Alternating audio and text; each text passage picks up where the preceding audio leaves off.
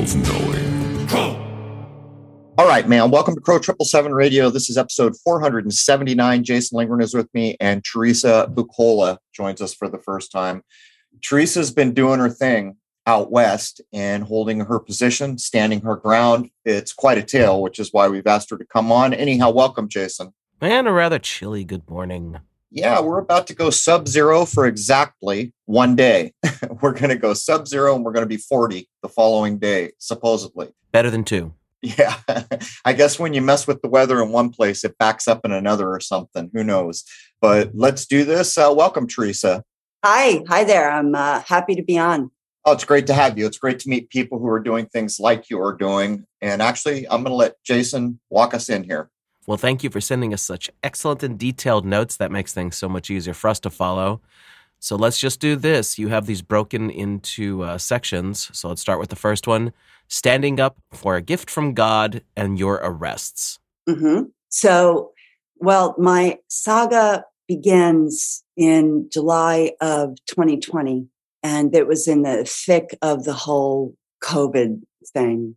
And I was becoming more and more frustrated with what I saw my public servants doing to the people. But I hadn't taken any action.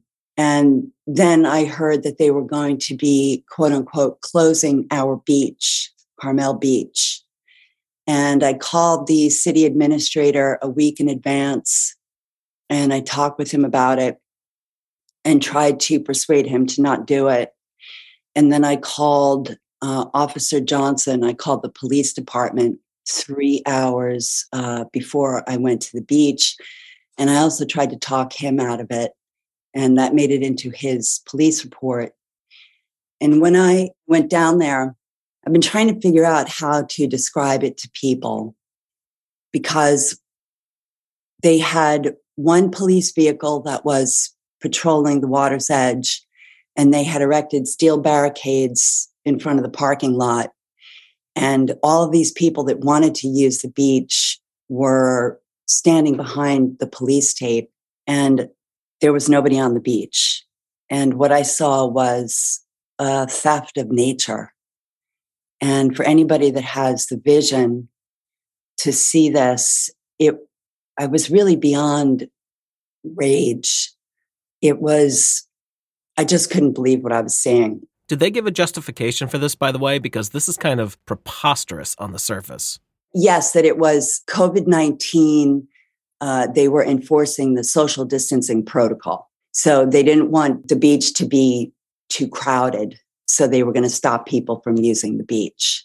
And I don't really know which one made me more enraged, what they were doing or how complicit the people were in allowing it to happen. Both, right? Both. I think you're making a critical point here. What we're talking about is a thing that we feel is so far from acceptable that we're talking about it. But what part of this do we have to own? And I'm with you, and I think it's an important part. If you stood by and watched this happen, then you're owning half of it. And I think that's a critical point. Right. And so I wound up parking my car in a tow-away zone, because whatever it was that I had to do it right now.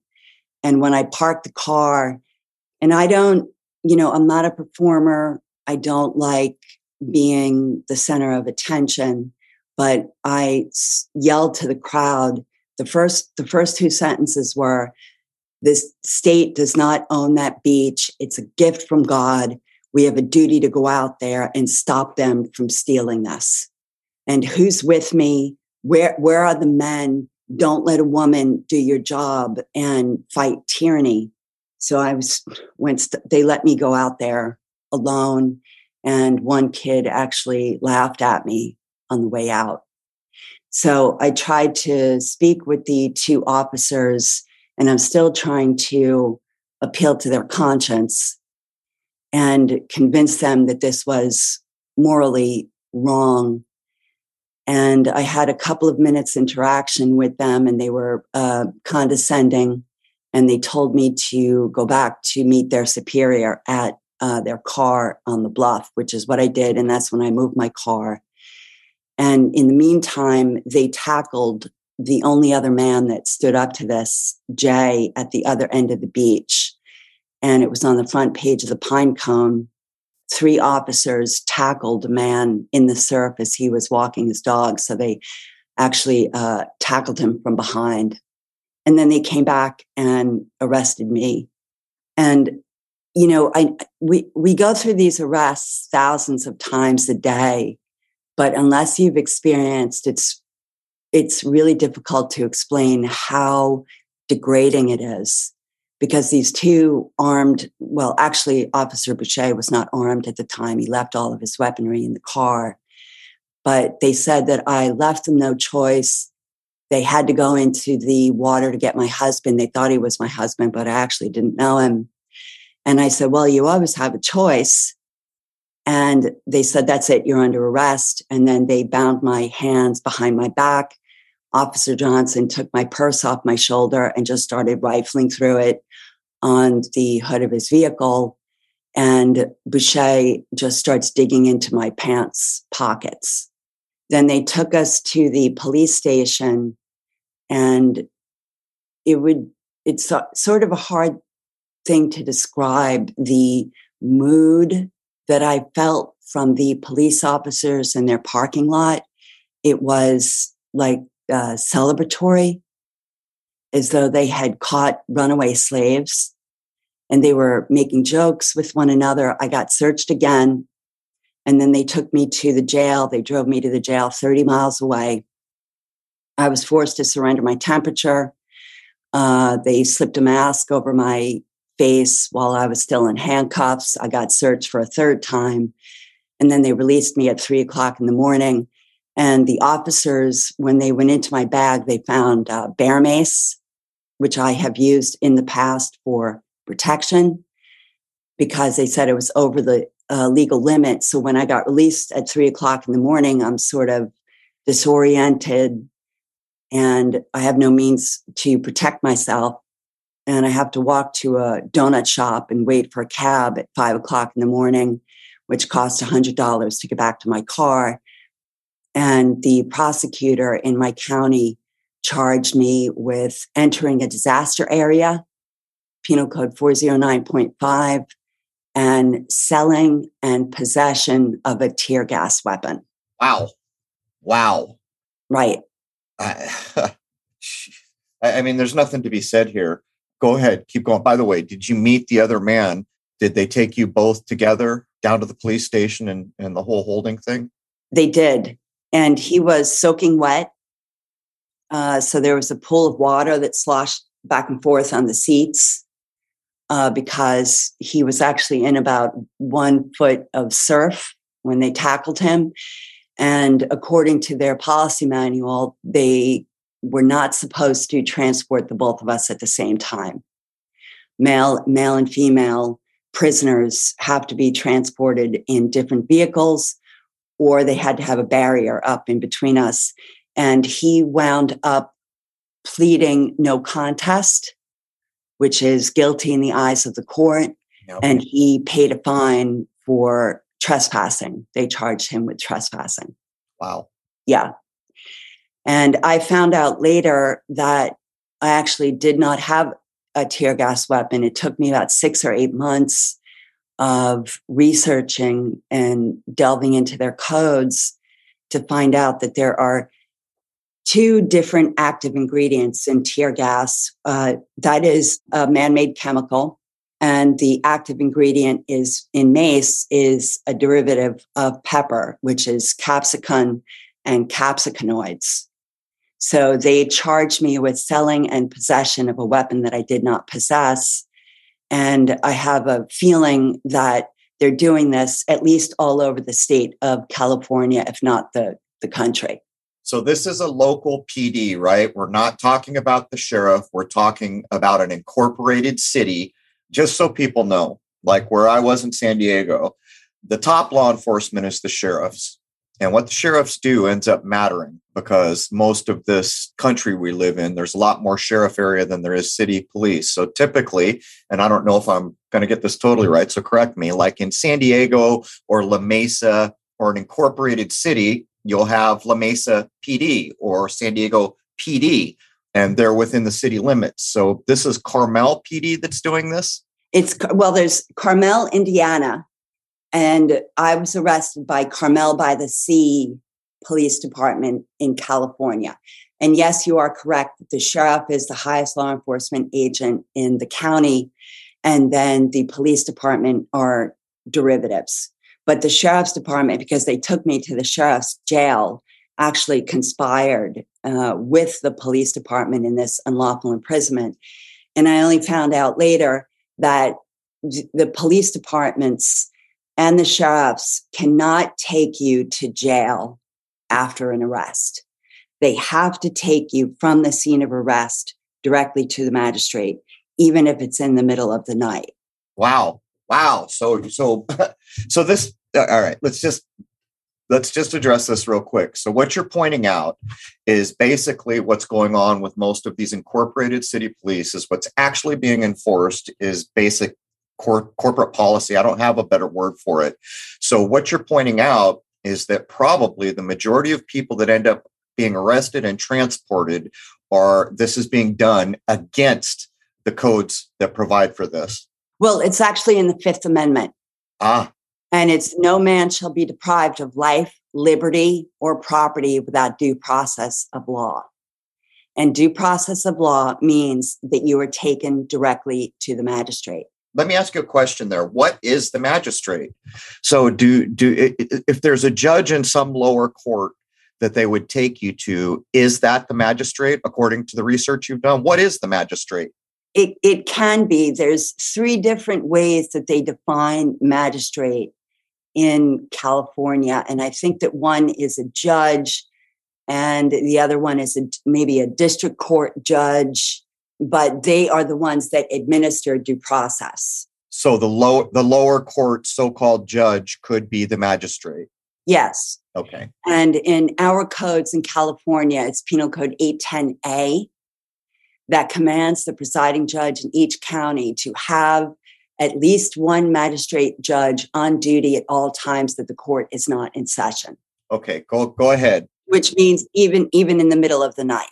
Right. So I don't want to interrupt you, but I want to try to make the points because basically the whole point of doing what we're doing here today is you are a prime example of an adult in this world. Some things were done to you and you went home and you started to learn. What are the rules here? What are the laws here? What has actually occurred? Was any of it so-called legal or lawful, however you want to put it? So I think that's the main point, but go ahead, pick up where you were. Correct. So most attorneys that I speak with and most people cannot wrap their heads around this because what happens during an arrest is that when you're taken to jail, you're booked.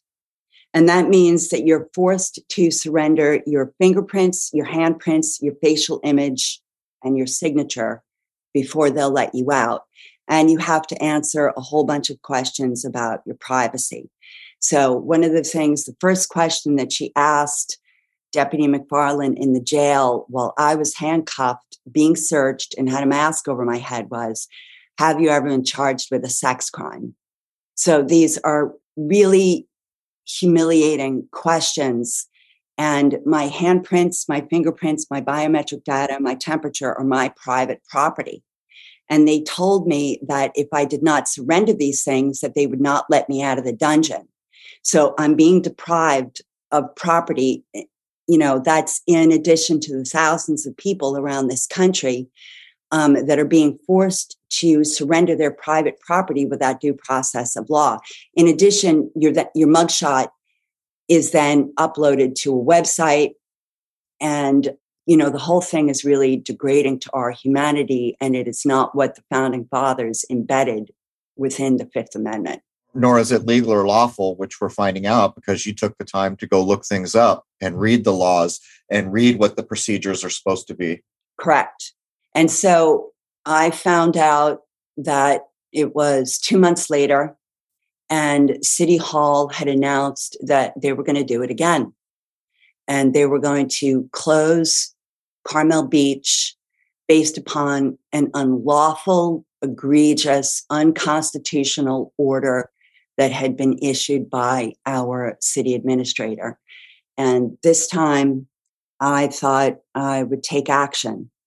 And we had a conference one night. We were trying to figure out what to do. Who's we? You've got a group of people with you? Yes. So I've been working with a group of people here in Santa Cruz and Monterey County, and we've all been helping one another.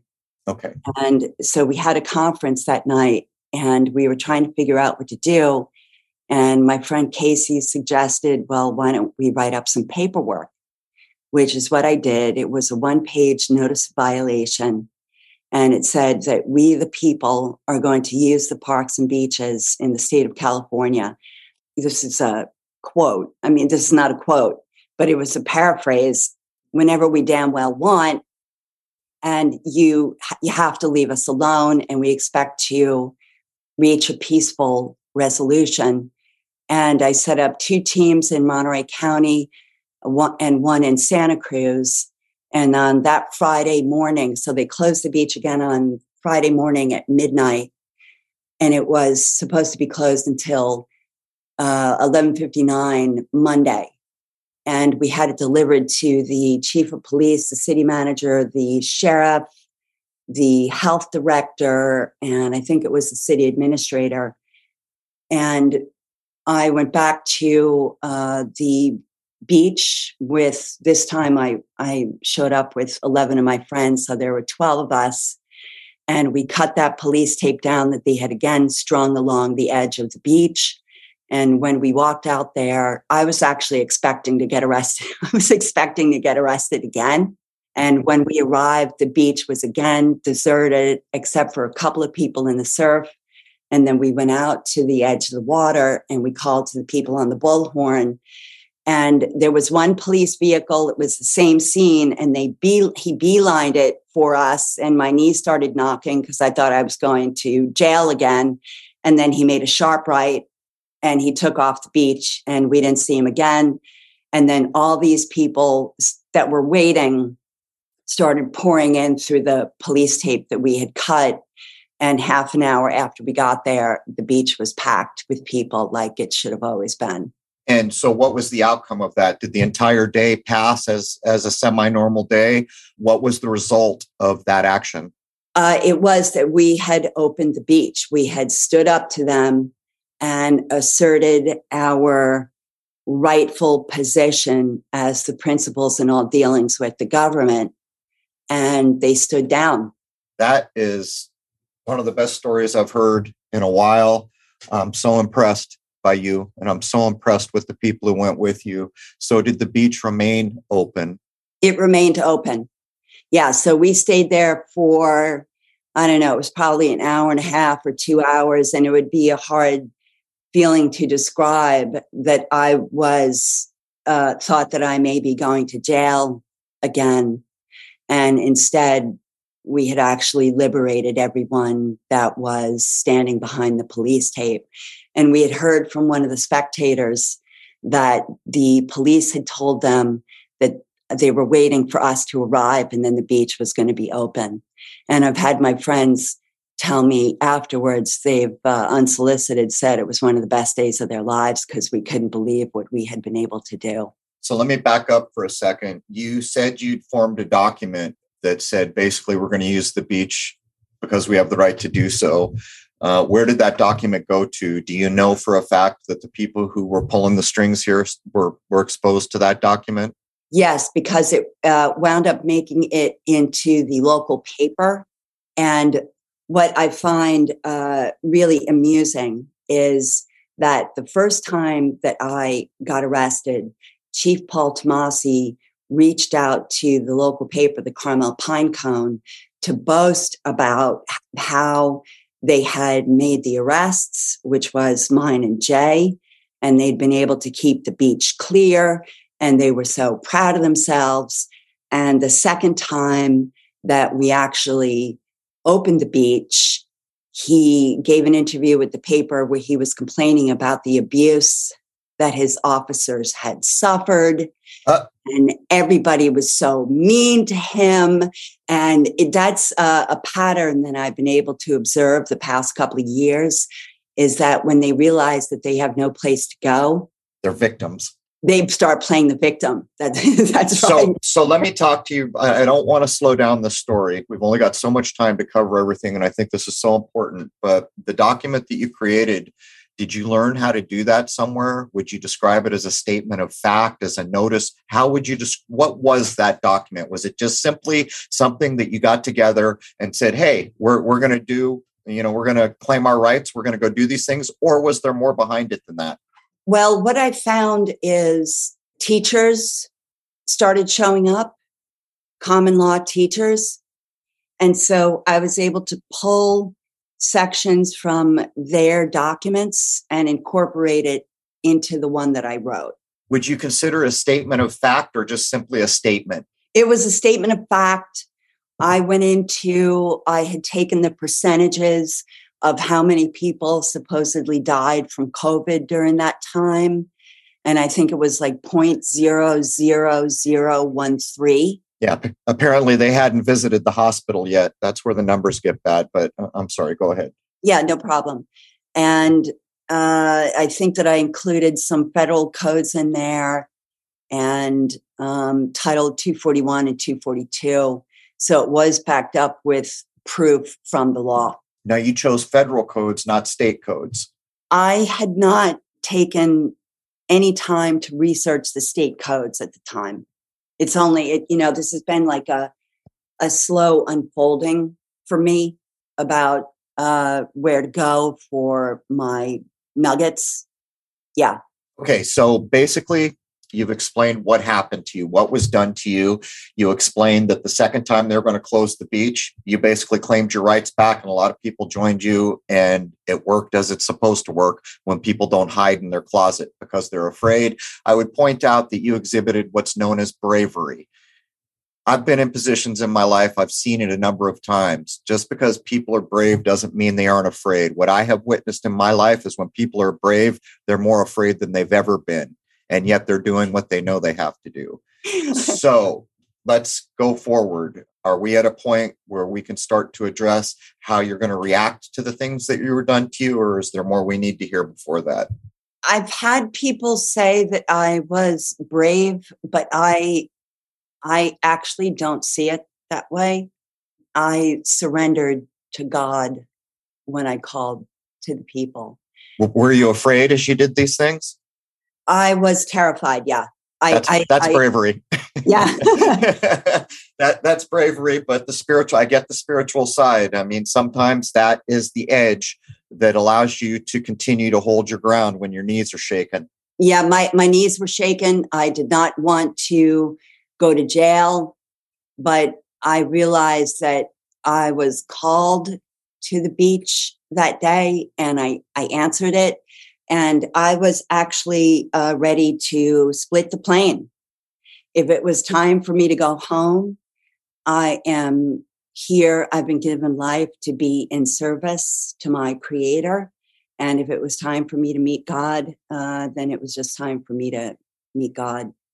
So now what happened was about 4 months after we opened the beach, I went to the steps of the Carmel Police Department to get the body camera footage of the first arrest, because they told me that they would not mail it and I could not send a friend to pick it up.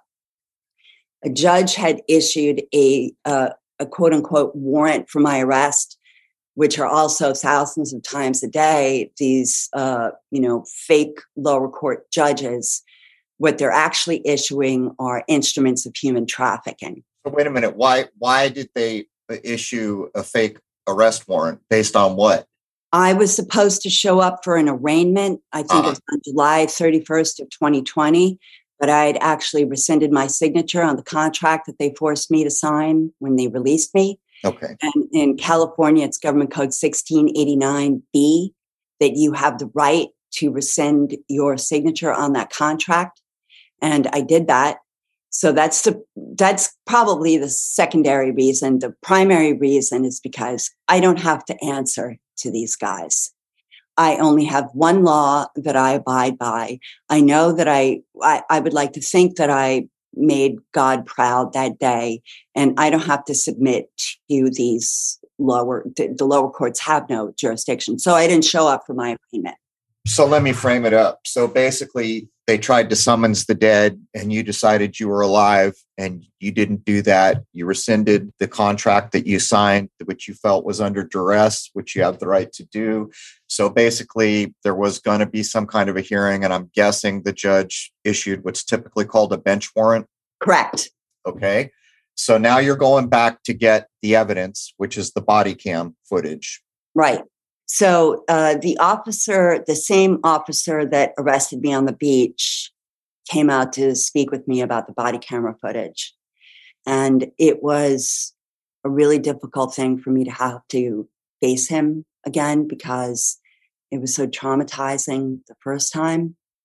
And he said that he would not give over my footage unless I produced ID and surrendered my private property, which is my signature on this citation for this other matter, a warrant. So we had a back and forth about it for a couple of minutes. And I said, do you realize that all warrants must be signed by a judge? And in California, that is Penal Code 815A, 817. And then in the federal codes, it is, I think it's Federal Rule of Criminal Procedure number 4, that if a magistrate judge decides to issue a warrant, he or she must sign it. And then it's also the Fourth Amendment. You're funny, Teresa, thinking a cop would actually know the law. I said that to him. I said, don't you know the law? And he said, absolutely. But he doesn't. But he doesn't. So I tried to show him the penal code that commands him to make sure that these quote unquote warrants are signed by a judge. And he said, either you're going to get cited out or I'm going to take you to jail. And I said, you're not going to do either. And then he wound up, both of them went to grab me and they sort of dragged me along the steps of the police department and then dragged me to the ground. And then he got on top of my back and handcuffed me. And I lost my bracelet and my shoe came off. And he twisted my arm so hard that I wound up screaming out in pain. And then they took me inside to the booking room. And I continue, I don't know how I remained so calm inside the booking room. And I said, all warrants must be signed by a judge. I want to be taken to a magistrate right now. And in fact, this would be a suggestion for people that if they do find themselves being arrested in the future, that you immediately demand to be taken to a magistrate. Now, most of these police officers are not going to know what you're talking about because they've been programmed to believe that they can take you to jail, but you can use it later. All right. So let me jump in. For everybody listening, we have a few links here, which we'll probably include, which is also a YouTube video about one of the arrests. But I've got to ask, you've informed people to demand when they're being arrested, detained, to be taken directly to the magistrate. If they had taken you to the magistrate, what would you have done? If I had been taken to the magistrate, actually, he wound up driving past the exit for the magistrate. And I think if I can recall, I said, you can't take me to jail. And well, if we had common law courts in this country and they had taken me from the beach to the magistrate at 5:00 at night, the magistrate would have said, what are you guys doing here? This is not an arrestable offense. And the magistrate would have scolded the police officer. So, but let's line it up with the reality. So we don't have a common law court, or mostly to my knowledge. So if at the steps, he has said, okay, I'm taking you to the magistrate, what would you have done had you been taken in front of the magistrate? I would have said the first arrest was unlawful. It was an unlawful imprisonment. And the instrument of human trafficking that was issued against my liberty is not a warrant. And I would like to know why you issued a quote unquote warrant that you did not sign, that did not have the proper embossed seal upon the paper accompanied by a wax wafer. Why was it missing an oath or affirmation from an injured party? Why was it missing in the Fourth Amendment? It said that it must be the person to be seized and the places or things to be searched.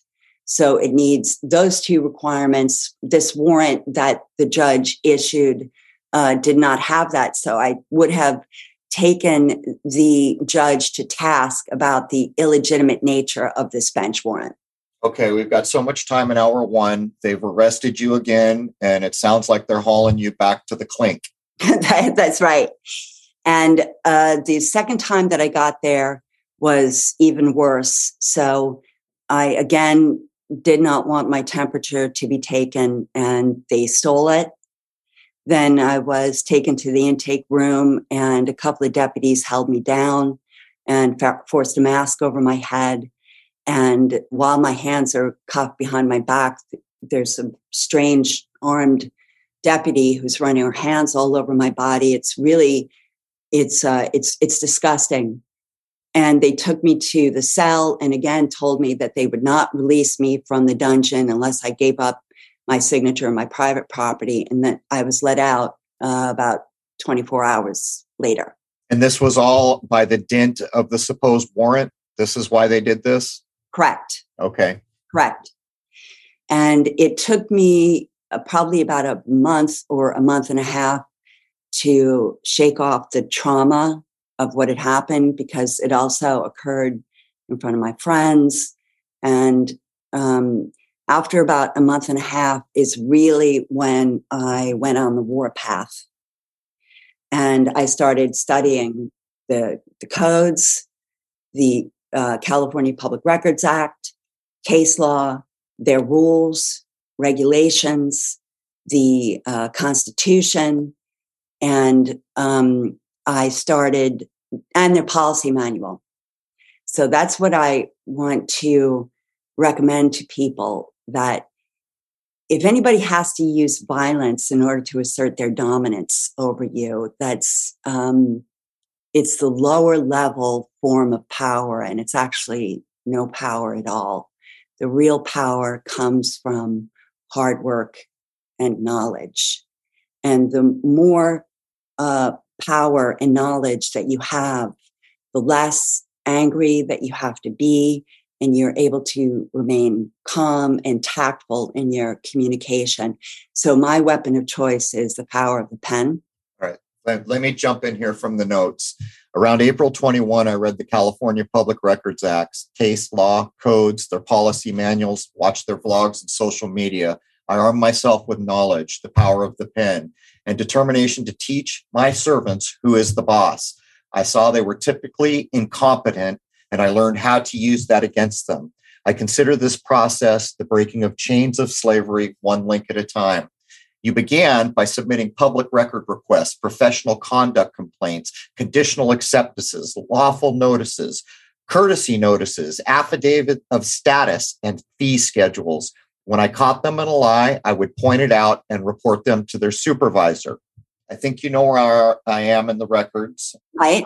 Why don't you pick up right there? And again, let's, minimally or maximally, we will use maybe a last name or a position to identify these individuals who I suspect think they're doing their job.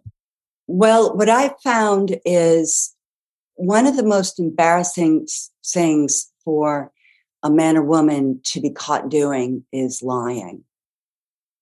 And I catch them in lies. I call them on it, and also to be incompetent at your job. And so I found that the more that I read, I think it was the first thing that I caught the police department doing was I asked for the video surveillance footage of the first arrest, and they told me 6 months later that it had already been deleted. But when I read the policy manual, I think it's 377.1, that they are required, it's retention of media. They are required to keep all their recorded media for a minimum of 1 year. And what are the rules about surrendering it on demand? As now, the video surveillance footage and the body camera footage, I I have taken a deep dive into this. It's it's penal code, or it's government code 6254F, and it's intentionally obfuscated. But my view on this is, if my voice or image is on that footage, then it's my property and it belongs to me. So basically, so if someone is involved with the body cam footage, they have the right to demand it and get it? They have the right to demand it, and they should be able to get it. But much of the body camera footage from my arrests, I've not been able to obtain yet. And how, I'm sorry, one more time. This is critical because almost every cop in this country at this point is wearing body cam or will be shortly. What period of time are they required to hold that footage? According to the California Public Records Act, they have 10 days to provide you with the record. So the body camera would fall under the category of a record. Under unusual circumstances, they may be given an extension of 14 days. But what these guys wind up doing is that they keep delaying and delaying and delaying, and they will constantly come up with excuses which have no foundation in law to deny you that footage. Do you have a lawful right to the footage? You do, because like I said, if your voice and face are on the footage, then it's your property. All right. We've got about 20 minutes in this hour. So I'm going to get in here and I'm going to read a couple things carefully. Like I said, what's happened here has happened here. People listening, you might want to pay attention to the titles that I use, like Chief of Police. It'll matter later. So here's from the notes that Teresa gave us. I caught the city clerk and the chief of police who had opened the door for his subordinates to drag me inside the police department in multiple falsifications and derelictions of duties, and reported them to the city manager and filed multiple lawful notifications. The city clerk announced her resignation in July. Okay. And then the chief of police resigned and later becomes a security guard. And I'm not going to say where, but this happens in October 1st. So basically, by you arming yourself with knowing and calling them and putting in, I mean, how many times have we talked to people like Alphonse? Every one of them, from KL to Alphonse and everyone in between, to put the documents, to get the record, to notify, to statement of fact, to affidavit. This is critical. So what's happened here is things were done, documents were submitted, and they realized they were in trouble. Both the city clerk and the chief of police bail. One man goes from being the chief of police to a security guard. A few months later, after the chief of police resignation, you reached out to his successor, the interim chief of police. His first email read, "Thank you for your email. I acknowledge your concern and perception regarding what could rightfully be perceived as my indifference. I apologize." So what you're pointing out here is the tone has changed. The shoe is now on the other foot. They realized that they beat up on somebody who was going to punch back. Correct. Right. And as far as the city clerk is concerned, and like I wrote to you guys, I am never quite sure whether or not I have been directly responsible for these resignations. But what I have found is that when you surrender to God, that those powers, you're able to harness them, and that God is behind you and starts organizing this beautiful mosaic. And these incredible coincidences start occurring. So, yes, he resigned, and he went down to a different job. And what happened was I saw a blog that the interim chief of police did, and I took his words out of that blog, and I entitled that the first email that I reached out to him. And I said, well, you say that, feel free to contact me anytime. That's what we're here for. And yet I have sent these records requests, which I know are within my right to obtain, and you've been delaying and concealing. So either you provide me with the records or admit that announcement in your blog was for propaganda purposes. So what happens? Does this man change his tune? Do you ever get the evidence you're after? Since all this has happened, is there are they treating you more acceptably from the chief down, or is it still a problem? Yes, because what wound up happening was the new chief of police starts asking repeatedly if I can go out for a coffee with him so we can build bridges and discuss policing. He must have asked, I think, 5 or 6 times.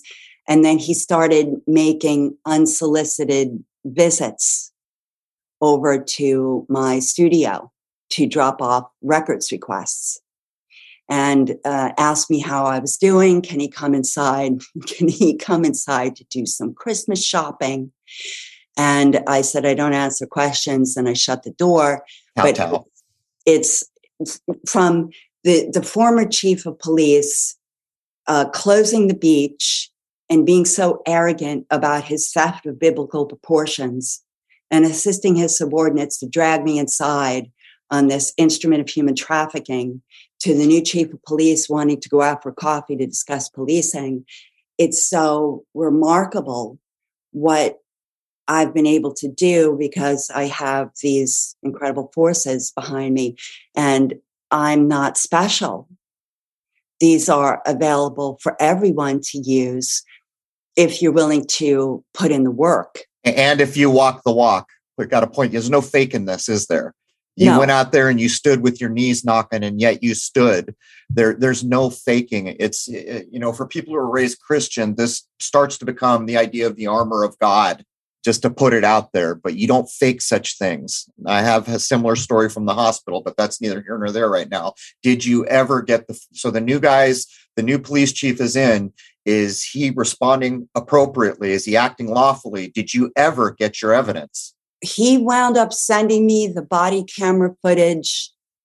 I think it was 6 months after. So it was in October. He wound up mailing me the body camera footage. Some of it. All right. So we've got a few minutes left here. So I'm going to jump in again. June 30th, you file a lawsuit. Correct. So I'm going to read from the bullet point here to show what the power of knowledge is and what it means to be an adult human being, and not a blind melon hiding, being afraid, but standing up to basically what could be called tyranny. It is tyranny. If a city administrator, if a chief of police makes a dictate, you are now living under a dictatorship. The governor of a state does not have the power to make dictates to the people. The president of the United States does not have the authority to make dictates to people. For those who are fortunate enough to come through school, when I did, you were taught that there are 3 branches of government. This is how laws are made. At no time do dictates carry the day. Here's the point. This is from Teresa's notes. Apparently, no one has the authority to close a beach in California because our right to access the navigable waters of the coast are inviolate. Do you kind of get the smack of maritime law behind these ideas?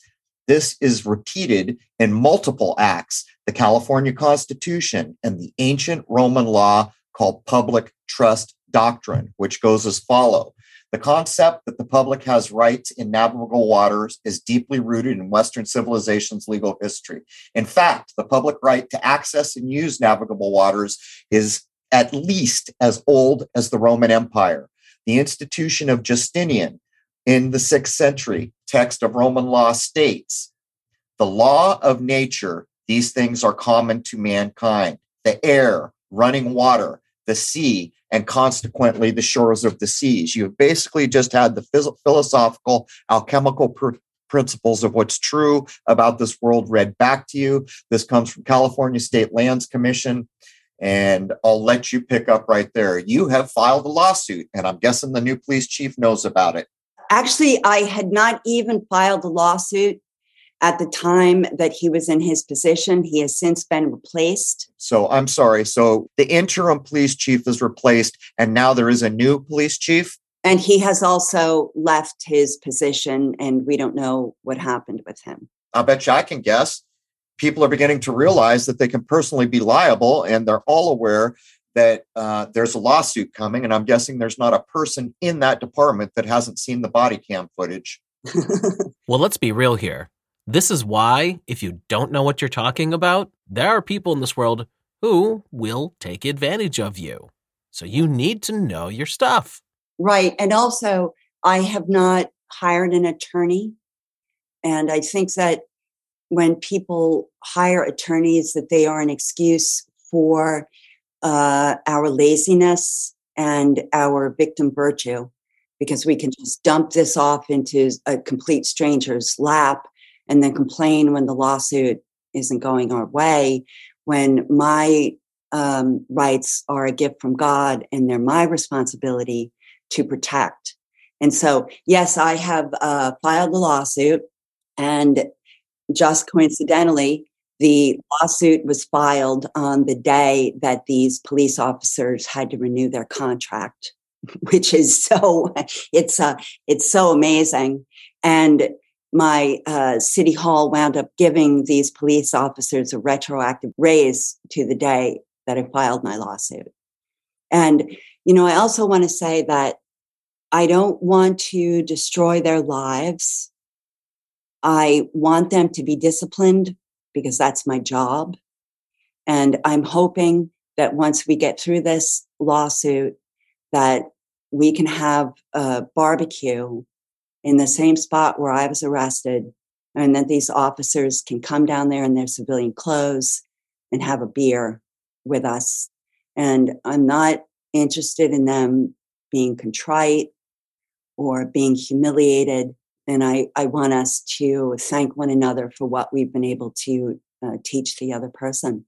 I will be so surprised if you don't succeed in your endeavor, because what you just described is what I would describe as walking the walk. I fashioned my whole life around the kind of intent that you just put down. So basically, the purpose of the lawsuit is to discipline all those involved for stealing nature. Now, let's make a point here. Is this going to be individual liability? Is the police department who trained these officers to act in this way and back them in acting this way going to be part of this? Or is it going to be aimed primarily directly at the individuals who violated your rights and the rights of everybody?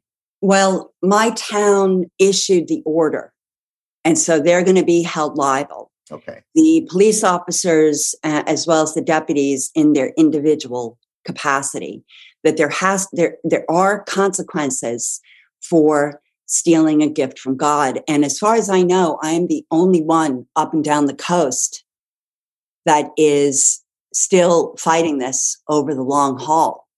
And it's so incredibly important that they're taught you can never do this again. But this is what I do in my art studio, which is that I design and build complex jigsaw puzzles out of glass, which are then illuminated with light.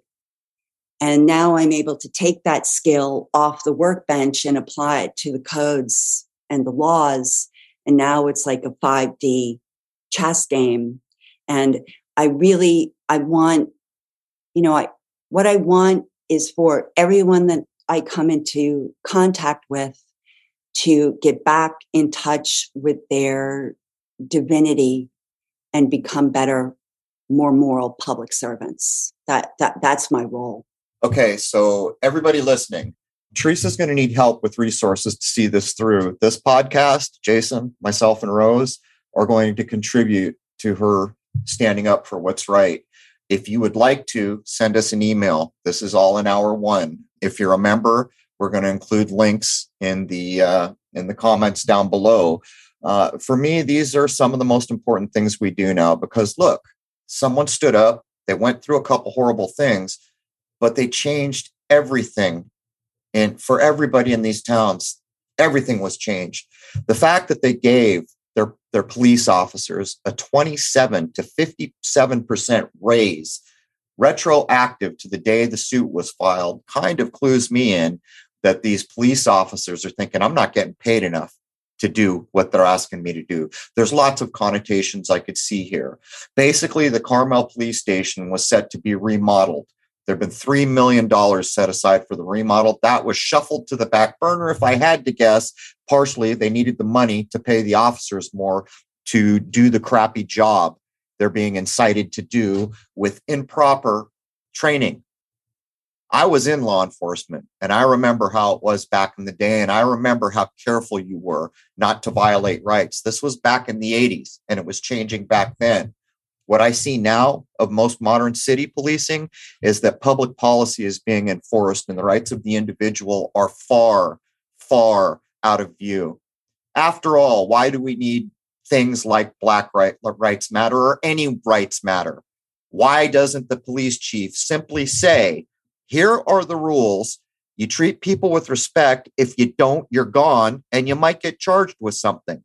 Or for that matter, why doesn't the governor of a state say such a thing? Or for that matter, why doesn't the president of the corporation called the United States say, hey, police guys, do it right or you're in trouble?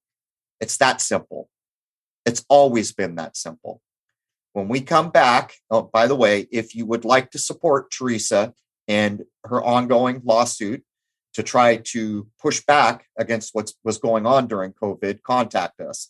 When we get back, we're going to pick up with the meeting with a prosecutor at his fundraiser. And Jason, is there anything you'd like to add? Well, I can say that I'm extremely proud of you for everything you've done here. And Thanks. I hope everyone joins us to hear the rest of this. Pro, is it okay if I give out my contact information? I was going to ask you to do so, and in the full version where we actually have a comments section, we're going to put it all there. But this is hour one, so please, anyone who wants to contact you directly. And by the way, when we do an episode, it could be overwhelming. It's all on you. Okay, so people can go to my channel, which is my name, Teresa Bacola, and if you want to send me an email, it is lionessofthecoast@yahoo.com.